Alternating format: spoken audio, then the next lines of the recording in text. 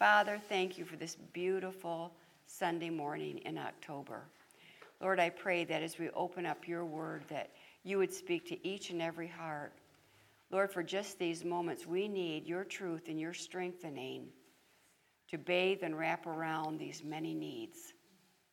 And yet, Lord, we're not to be oppressed by the needs. We're not to be overwhelmed by the needs. Because, Father, you know all about them, and you are in control of each of them. We lift them up to you, asking for your will to be done. And, Lord, may you use it for your glory, we pray. In thy precious name, amen. Well, I'm excited to get into, I need my Bible.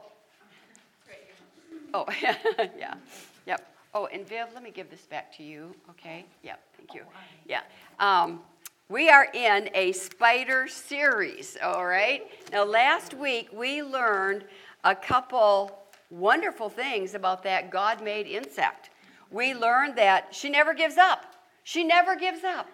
It doesn't matter how many times her home is wiped out. If she's got one spindly leg, what's she doing? She's hiking herself up and she's building. So she's in a state of continually rebuilding. And girls, that's the truth God wants. Diane, it's so good to have you in class. My heart, yes.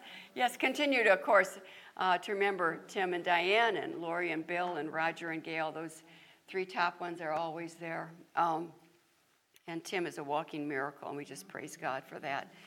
But she continually rebuilds, and it puts us in reference to that spider because we are always rebuilding, repairing, renewing. We live in that state continually this side of heaven.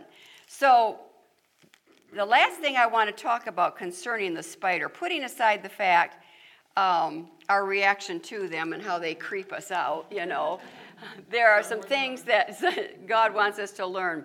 I want you to think about her intricate, beautiful, symmetrical web that she weaves. And that's your cookie for this morning, your spider web. How does she do it? Which brings us to the question, the other attribute of the spider was she always rebuilds. And the question I need to ask myself, Kathy, what do you build? What are you building? Because she always builds in hard places. That was the subpoint to the fact that she always rebuilds. She always builds in hard places. Metal mailboxes, porch railings. It's always a hard place. What do I build in my hard places? And we talked about last week, we carnally always gravitate immediately to build the wrong thing. I build unto my pain, or I build unto my pride. And that's what's always before me. Do you know how hard this is? Or my pride. Do you know what I do for you every day? It's the wrong kind of building, but we naturally go that way until we get the truth in our head and our hearts and we commit ourselves. Lord, I want to build for your glory. Lord, forgive me for building unto my pain and my pride. The other thing we do when we have to rebuild is we blame. We blame. That comes so naturally and comes so often. The rhetoric of blaming in this world especially is so common, we don't even recognize it as blame anymore. God forbid that we allow that to live in our hearts, especially when we need to rebuild. That blaming is it's so secular. It's like, well, I wouldn't scream if you would just listen to me, It just goes in circles, and it tears down. It does not build, it tears down. Proverbs 14:1. Louise, would you read that for us? Every wise woman buildeth her house, but the foolish plucketh it down with her hands. Yeah. Every wise woman builds. Turn to the lady next to you and say, build. Tell her, build. But don't build the wrong way. Don't build what comes naturally. Build according to being wise. The wise woman builds, but the foolish tucketh it down, or teareth it down. James 1:26. Shannon, would you read that? If any man among you seem to be religious, and bridleth not his tongue, but deceiveth his own heart, this man's religion is vain. Empty. If any man seem to be religious, if any woman seems to be religious and bridleth not her tongue, the most proactive way I can build is with my mouth, with my words. The most destructive way I tear down is with my words. It's with my mouth. And my religion is vain. And God never gives a truth without supporting it with YBH. Yeah, but how? Yeah, but how? How do I build with my mouth? Well, here's what's so good. Ready? Alice, James 1:19. Wherefore, my beloved brethren, let every man be swift to hear, slow to speak, slow to wrath. There's the yeah, but how. Be swift to hear, slow to what, class? Speak. Slow to speak. Because when I live in obedience to this, Jesus is going to take me to a place of his sweetness that I will never find apart from this. Grievous words stir up anger. They never bring a solution. So, 1 Corinthians, it's me. 1 Corinthians, because I'm going to sit here for a while. 1 Corinthians, you can turn here. 1 Corinthians 4, speaking of building in my hard time. Verses 12 and 13. I want to go up to 11. Because here's Paul. Boy, talk about hard times. Ready? Even unto this present hour, we both hunger. How many of you ate this morning? Did you thank the Lord? Did you remind your children to thank the Lord? Did you talk about how blessed we are because we have food in our cupboards and in our refrigerator? This is what builds our home, girls. This is what builds our spiritual legacy. Say it out loud all the time. Talk it out loud all the time. We are so blessed. We are so blessed. Here's Paul. Even unto this present hour we both hunger and thirst, and are naked and are buffeted and have no certain dwelling place, and labor, working with our own hands. This is how they are living. And this is what he says. Being reviled, we bless. Being persecuted, we suffer it. Being defamed, we entreat. We are made as the filth of the world and are the offscouring of all things unto this day. And then he goes on to give more instructions. So number 1, bless, not blame. Being persecuted, we suffer it. Romans 12:14. Carol, I gave you Romans 12:14. Bless them which persecute you. Bless and curse not. Bless them. Now, thinking back on last week, did you have a hard time with anybody last week? I'm sure you did. I'm sure you did. Did you have a hard time with anybody? That is the point of reference in which you learn to build. Because you don't keep making the same mistake over and over and over and end up tearing everything down. All right, with that person that you had a hard time with, how could you and I have blessed them? First of all, a soft answer turneth away wrath. My tone is everything. And then in kindness, have those power-packed phrases of, how can I help? When you get attacked, for whatever reason, when you get verbally spanked, it can be totally wrong, or there can be a seed of truth in it, and that's a part of my pride too. Always examine and ask the Lord, search me, O Lord, and know my heart. Try me and know my thoughts, and see if there be any wicked way. This argument, this misunderstanding, show me what I need to see, because my pride's going to blind that every time. But then come up with a blessing of a solution. So that goes back to, how can I help? Maybe it goes back to, I'm sorry, I blew it. I failed. Don't give excuses, confess it, and determine to do better. But don't go on and on and on with reasons why I failed, okay? That's the pitfall I would fall into. But because I always had a reason why I couldn't do or couldn't be or couldn't have or couldn't accomplish. We all do. Don't go there. That feeds my pride again. Sorry. I blew it. Please forgive me. Get that verbiage. That is the blessing of a God-given response. Ask for forgiveness. Now, You may not get forgiveness. You might not. That's not up to you. That's up to God. But that clears the air and makes it available for you and I to rebuild again, whether it be coworkers, whether it be an ex-friend, whether it be family, whether it be a husband, whether it be whoever it is. That is the same groundwork God gives us to rebuild something beautiful for his glory. Okay, we're going to park on Romans 12:14. Carol, would you read that one more time? Sure. Bless them which persecute you. Bless and curse not. Okay, now we're going to stay in Romans 12 for just a minute because it's so good. It gets to something that is such a solution for you and me in hard places, hard times. All right, in chapter 12, we just heard Carol read about a to-do. Yeah, but how?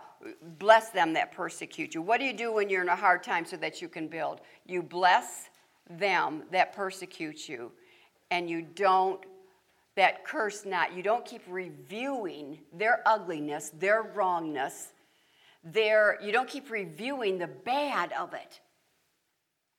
And what's the why but, yeah, but how with that? Whatsoever things are lovely, pure, of good report. Think on these things. But girls, we're not going to be able to think on them until we first forgive that person. Until we first ask God, God, reveal to me where I failed, what I need to see. And then, Father, bless them this day. Give them the desires of their heart that match your desire. Verse 21. This is beautiful. Be not overcome of evil, but overcome evil with good. There's something good God wants to do in every one of our hard places. He is waiting to accomplish good as I live in obedience to his word. But God working in and through the hard things is always preempted by my obedience to his word. I don't have the reference for you, but it's coming up to my brain right now. The wrath of man worketh not the righteousness of God. Okay, my wrath, my anger, yeah, it sounds like James, definitely. I love James. The wrath of man. And we think, well, I'm not wrathful. Yes, we are. Any level of anger, moodiness, sarcasm, James 1:20. For the wrath of man worketh not the righteous. Do you want something right to happen in your hard places? I do. I desperately want something right to happen in my hard places. God says, I can't wait to do what's right in your hard place, but you've got to stop getting angry. You've got to stop staying bitter. You've got to stop not forgiving. Obedience to his word on how to deal with this always brings blessing because it brings the working of God. Wow, that's huge. Something good. Now, in Romans 12, which is an amazing, I encourage you to memorize, read every day, Romans 12. It begins with those powerful verses that we know so well that they almost slip off our heart and off our mind before we really grasp the power of them. Beseech you, therefore, brethren, by the mercies of God, that ye present your bodies holy and acceptable unto him, which is our reasonable service. And be not conformed to this world, but be ye transformed that ye may, what? By the renewing of your mind, that ye may, and here's the word I want you to get, that ye may what? Prove. Prove. Say it again. Prove. That ye may prove what is acceptable. Every hard situation you and I are in is that opportunity to prove God is good. It is huge. Prove God is good. Prove it. Your next hard place, your next hard person, I can't believe this happened. Yes, I can. We are this side of heaven. We're not home yet. And God says, child, let me work my good in this. Your notes for today are the same notes that I gave you last week. And on the bottom of that, you'll see the interpretation of a word crisis. Because we live with so many levels of crisis in our life in this side of heaven. And you know how that is written in Chinese? It's beautiful. They write the word crisis with 2 words: trouble and opportunity. Trouble and opportunity. The next time you're into a hard place, maybe it's a doctor's appointment, maybe it's a doctor's report, maybe it's a disappointment of any level, of any kind, recognize it immediately as opportunity. Opportunity. This is my opportunity to go, ready, back to Romans 12:1, prove. Prove God. God, I can't wait to prove your goodness. I can't wait for others to see your goodness in this hard time of mine. It's my opportunity. It's the Chinese symbol. That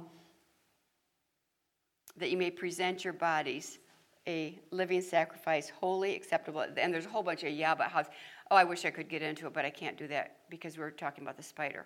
So I'm going to go back. Oh, by the way, what else am I improving? My transformation.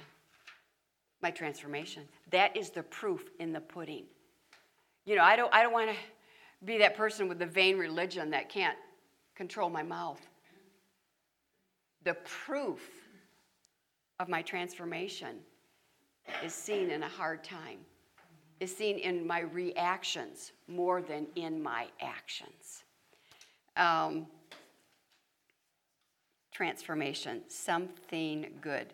The proof that God is good all the time and that his perfect will is being accomplished even though it doesn't look that way. Stephen Sorensen writes in his discipleship journal, for 2 years, because of severe tendinitis in both wrists, I could not pick up my young daughter, carry a log, or even open a twist-off pop bottle. Boy, those are getting hard for me. I'm going, wow. To make matters worse, my wife and I, with help from our family and friends, were building a major addition to our home when the tendinitis developed. So I couldn't even use a hammer. Isn't this a part of life? Yeah. You think, why did this happen now? Right? Remember, opportunity. God is in control. God has a purpose for this. God, I can't wait to see what you're going to do. I think one of the most profitable things I learned back when the children were young was to stop praying my pain. God, they're having a fever again. God, they're going to go into convulsions. That's worry praying. It accomplishes nothing. God says, casting your care upon me. What do you do when you cast? You let it go. All right? You cast it. You cast it. Yes, bring it to him. But then pray your faith. Don't keep praying the problem. Father, I can't wait to see what you're going to do. It became a mantra in my mouth, and it honored God. And God did marvelous things. It's I've tried that. Yep, you got to keep doing it. Really, really hard. It is very hard because you know what you're doing? You're surrendering what you felt was yours.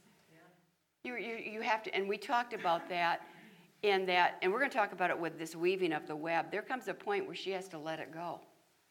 And if she doesn't, nothing beautiful is ever accomplished. But it is that surrender. That remember we talked about the nevertheless, and our dear Jesus gave us the example. In the Garden of Gethsemane, Father, if it be possible, let this cup pass from me. I would pray, Lord, take the fever down.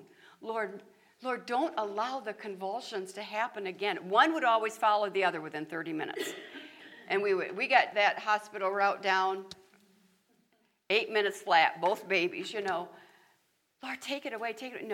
No, until I came to that point of surrender. And you've all been there. With something that is so precious to your heart, it's ripping your heart out. And you say, God, nevertheless, not my will, but thine. And that is the only point in which the ministering of the Holy Spirit that lives inside of every believer floods you with his peace. It's going to keep your heart and mind. Boy, I tell you what, it's no wonder that people pop pills continually. There's a time and a place for pills, but I'm saying I was on the verge of losing my mind with those 3 little ones. emotionally. Until I learned that beautiful gift of surrender. Who gave me the babies in the first place? Who made Clint exactly how he's supposed to be? My Father, who does all things well. I wondered if I would ever use the full use of my hands, but our remodeling went on. We installed a second-story window one blustery evening with the help of some Christian friends and a man named Willie, a retired military musician. Afterward, before the window crew began eating dinner, I prayed a simple prayer. Willie listened carefully and watched how the rest of us interacted. Later, as he was leaving, he said, "People don't help each other like this anymore." And I replied, "Sure they do." Willie came back to our house day after day. He dug up our septic tank, cut diseased trees, simply spent time with us. I could sense he understood my pain and our need. One afternoon, as he and I walked and talked in the woods, I discovered why. For most of his life, Willie had lived for his music, but a devastating ear problem developed, preventing him from listening to music of any kind. And as a result, rather than being put off by my injury, Willie was drawn to me because of our common ground. And before we went our separate ways, Willie became a Christian. As I look back, I don't know if I would have taken time to talk with Willie had my wrist been well. Most likely, I would have been hammering nails, running a chainsaw. So all I could do was listen and talk. And in God's plan, that was more than enough. Opportunity. Every crisis is God's opportunity to prove himself, who he is, and that we get to show that he is faithful. Going back to the sweetest, best, most user-friendly way of building, being with our mouth, Proverbs 16, 23 and 24. Cindy, would you read that for me? The Yep. heart of the wise teaches his mouth, and addeth learning to his lips. Pleasant words are as an honeycomb, sweet to the soul, and healing to the bones. Wow, how many could use a little sweetness in your soul today? Do you know what? Everybody around you could use even more sweetness in their soul today. And you and I get to be the voice box. Honey to the soul, deep inside. The words meeting a need that goes so much deeper than even food. Our soul is what needs to be refreshed, revived. And our kind words, our sweet words, is what God wants us to use to accomplish just that, the sweetness of my mouth. And it teaches, the heart of the wise teaches his mouth. Sweetest lesson you will ever teach with your mouth is your reaction to bitterness that comes your way. It's the sweetest. Just before I talk to you about bitterness and the heart of the wise teaching the mouth, I read the most moving illustration of something that I know is sadly so common. Annabelle Gillum, author of The Confident Woman, tells about a time when an elderly man came up to her after a conference. During the session, she had mentioned a couple she had counseled where the man yelled in frustration that in his 13-year marriage, his wife had never praised him once in front of anyone. Speaking of sweetness in the lips. 13 years.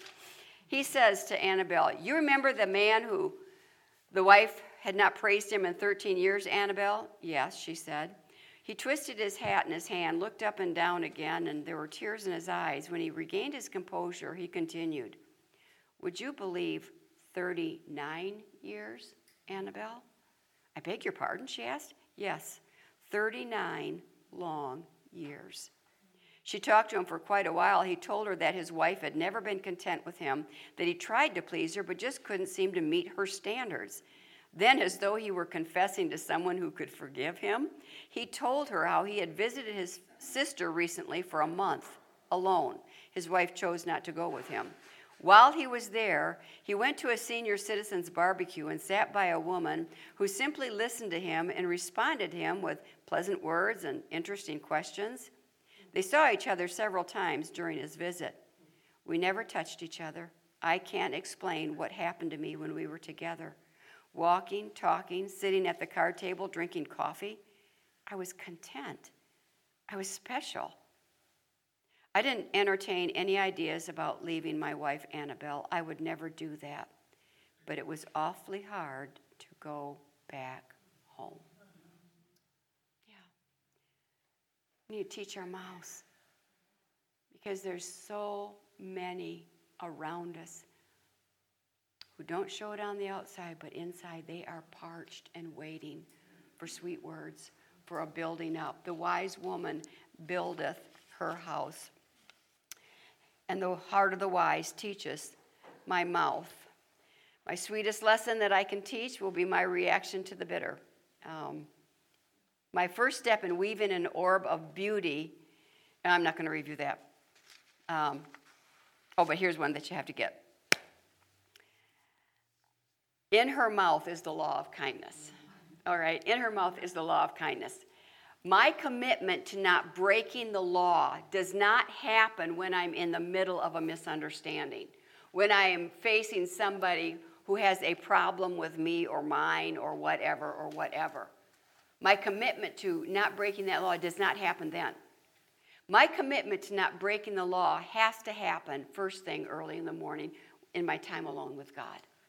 That is where I have to commit the law of my mouth. Dear Father, let the words of my mouth and the meditation of my heart be acceptable to you all day long. Father, I'm actually, you know what? You will equip me. You will bring light in the darkness. You will bring your working in a heart. But I can't wait for somebody to be ugly to me. I can't wait for that person to have 20 things in the 8 only line because I'm going to speak words of kindness to them. I can't wait, Lord. I'm going to see what you can do, but just in the most common ways, Father, I want to be light and salt every place I go. Every place I go. And if you give me the opportunity, I can't wait to glorify your name to that hard person or that irritating person. Let the words of my mouth. So next, the last thing that the spider does in building a beautiful woven home is begin. How does she begin? That first part of building the web. All right? Does she fly? No, the spider doesn't fly.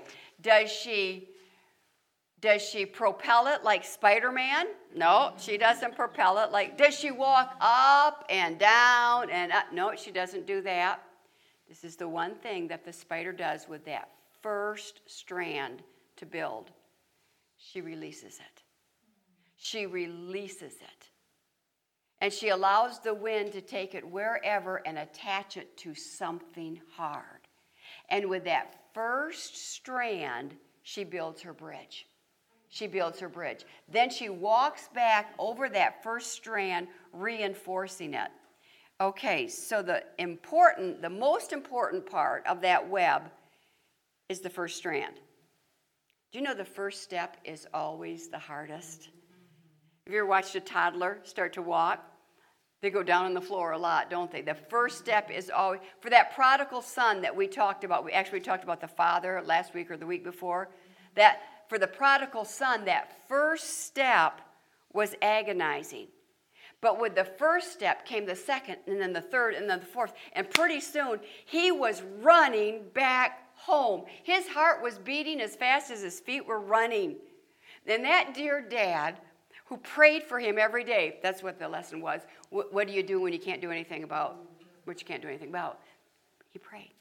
And there was that dad looking afar off. And here comes running and stumbling this broken mass of humanity, emancipated. And the dad looks up and he says, "That's my son. That's my son. He's coming home.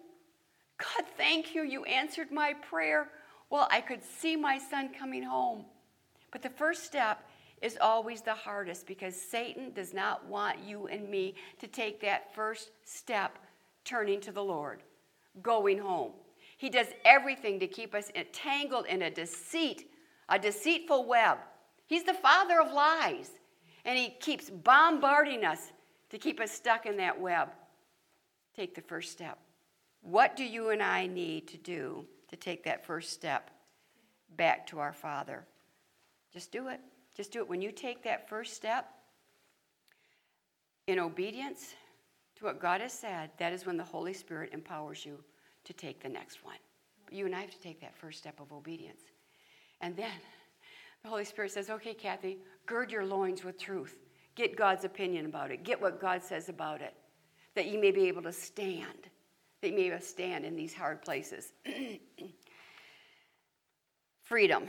Satan does not want me to know that kind of freedom. And this goes into, Paulette, what we were talking about. Sometimes we hang on to things that we think are ours.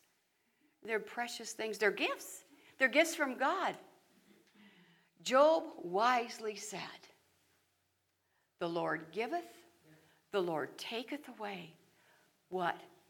Blessed be the name of the Lord. In all of his loss, he didn't lose his faith. He substantiated. He proved his faith. Girls, this side of heaven, we are going to lose every gift at some point. Now, God daily loads me with his benefits, but we're going to end with this beautiful, beautiful truth that I need to get to. Because what do you do when you lose what you thought was yours? What do you do when you lose it? Well, I'm gonna. Right here in my basket, I have a caramel apple. It's huge. It's got peanuts on it. I forgot to tell you about. I'll have to just table it because there's a reason why. There's a reason why caramel. Remember our lesson on get God's covering? Okay, I didn't have time to bring this out back then either, but the caramel goes on a sour, hard apple. The caramel is sweet and thick and soft, and it goes on what is hard and sour because our tongue has been designed so that the taste buds, the most profitable time for us to taste sweet is after we've tasted something sour. So the yin-yang that goes on in your tongue, God designed us this way so that it would be so flavorful. Being a foodie, I love this. I say, thank you, Lord. I get excited every time I eat. It's a celebration. It's a celebration. I refuse to eat if I'm standing up because it deserves to be honored. I will not put food in my mouth if I'm standing. I will sit down. Now, sometimes I sit down and stand up really fast, but it's kind of like this little Kathy vow that I live by, So here's this. So if you were to put this sweet covering on a softer apple, a sweeter, like a Macintosh that is softer and sweeter, if you were to put this covering on a Mac apple, you would take a bite of it and it would be a mouthful of mush.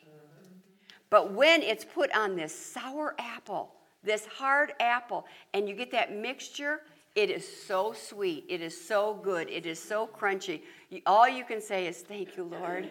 Oh, taste and see that the Lord is good, and so is this caramel apple. Well, this is a gift. My daughter and I call her my clone. We are alike in so many ways. She loves these like I love these. So I'm going to give this gift to Trina. And there you go, my sweetie. Now, there's a little note on the bottom. Give your gift away. Give your gift away. Okay. So what do you do when the gift goes away? Because it will, and it does. And God has a reason and a purpose and a plan in it. This is what you do. You do just what Job did. The Lord giveth and the Lord taketh away. Blessed be the name of the Lord. And you start praying your faith. Father, according to your plan for my day, you have taken this away. I love you, Lord. And I will bless you until you take me home. Use this ache, use this pain for your glory. And God bless the person you gave it to, too, in all of that. How do we let go? We talked about it. We've got to get that nevertheless into our prayer language. Not my will, but thine. Now, let me show you why you can let go, because this is imperative. Okay, there's what I do, but why? Why can I let go? Let me go back.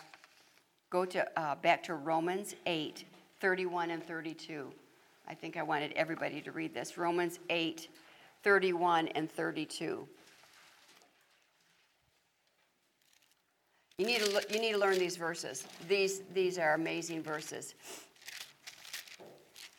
And God's word says, what can we say to these things? What things? Well, if you read Romans, you're going to read about a whole bunch of hard stuff, a whole bunch of hard times. And so Paul is saying, what can we say to these things? This is what we say. If God be for us, who can be against us? Here's where he substantiates it, girls. God, who is always for us, the one that spared not his own son, but delivered him up for us all. How shall he not with him also freely give us, say it with me, all things that I need for life and godliness, according to 1 Peter. And then it goes down to verse 35, who can separate me from the love of God? Nothing can. But understand this from verse 32. If God be for us, who can be against us? Now let me prove it to you. God has already proven to you and me that he gave everything. He held nothing back. He gave the best. He gave everything. He gave his only begotten son to go to a cross, to have his body bleeding, cut, painful, his spirit broken so that when he bled blood and water separately. His heart burst inside of him. And you know what Jesus did right then? In that broken, hard place, he says, Father, forgive Kathy. Father, forgive Hayel. Father, forgive Leslie. In that state, Father, forgive them. He proved that I can trust him. When the gift goes away, dear God, you've already provided everything that I need for life and godliness. And you will provide in this loss.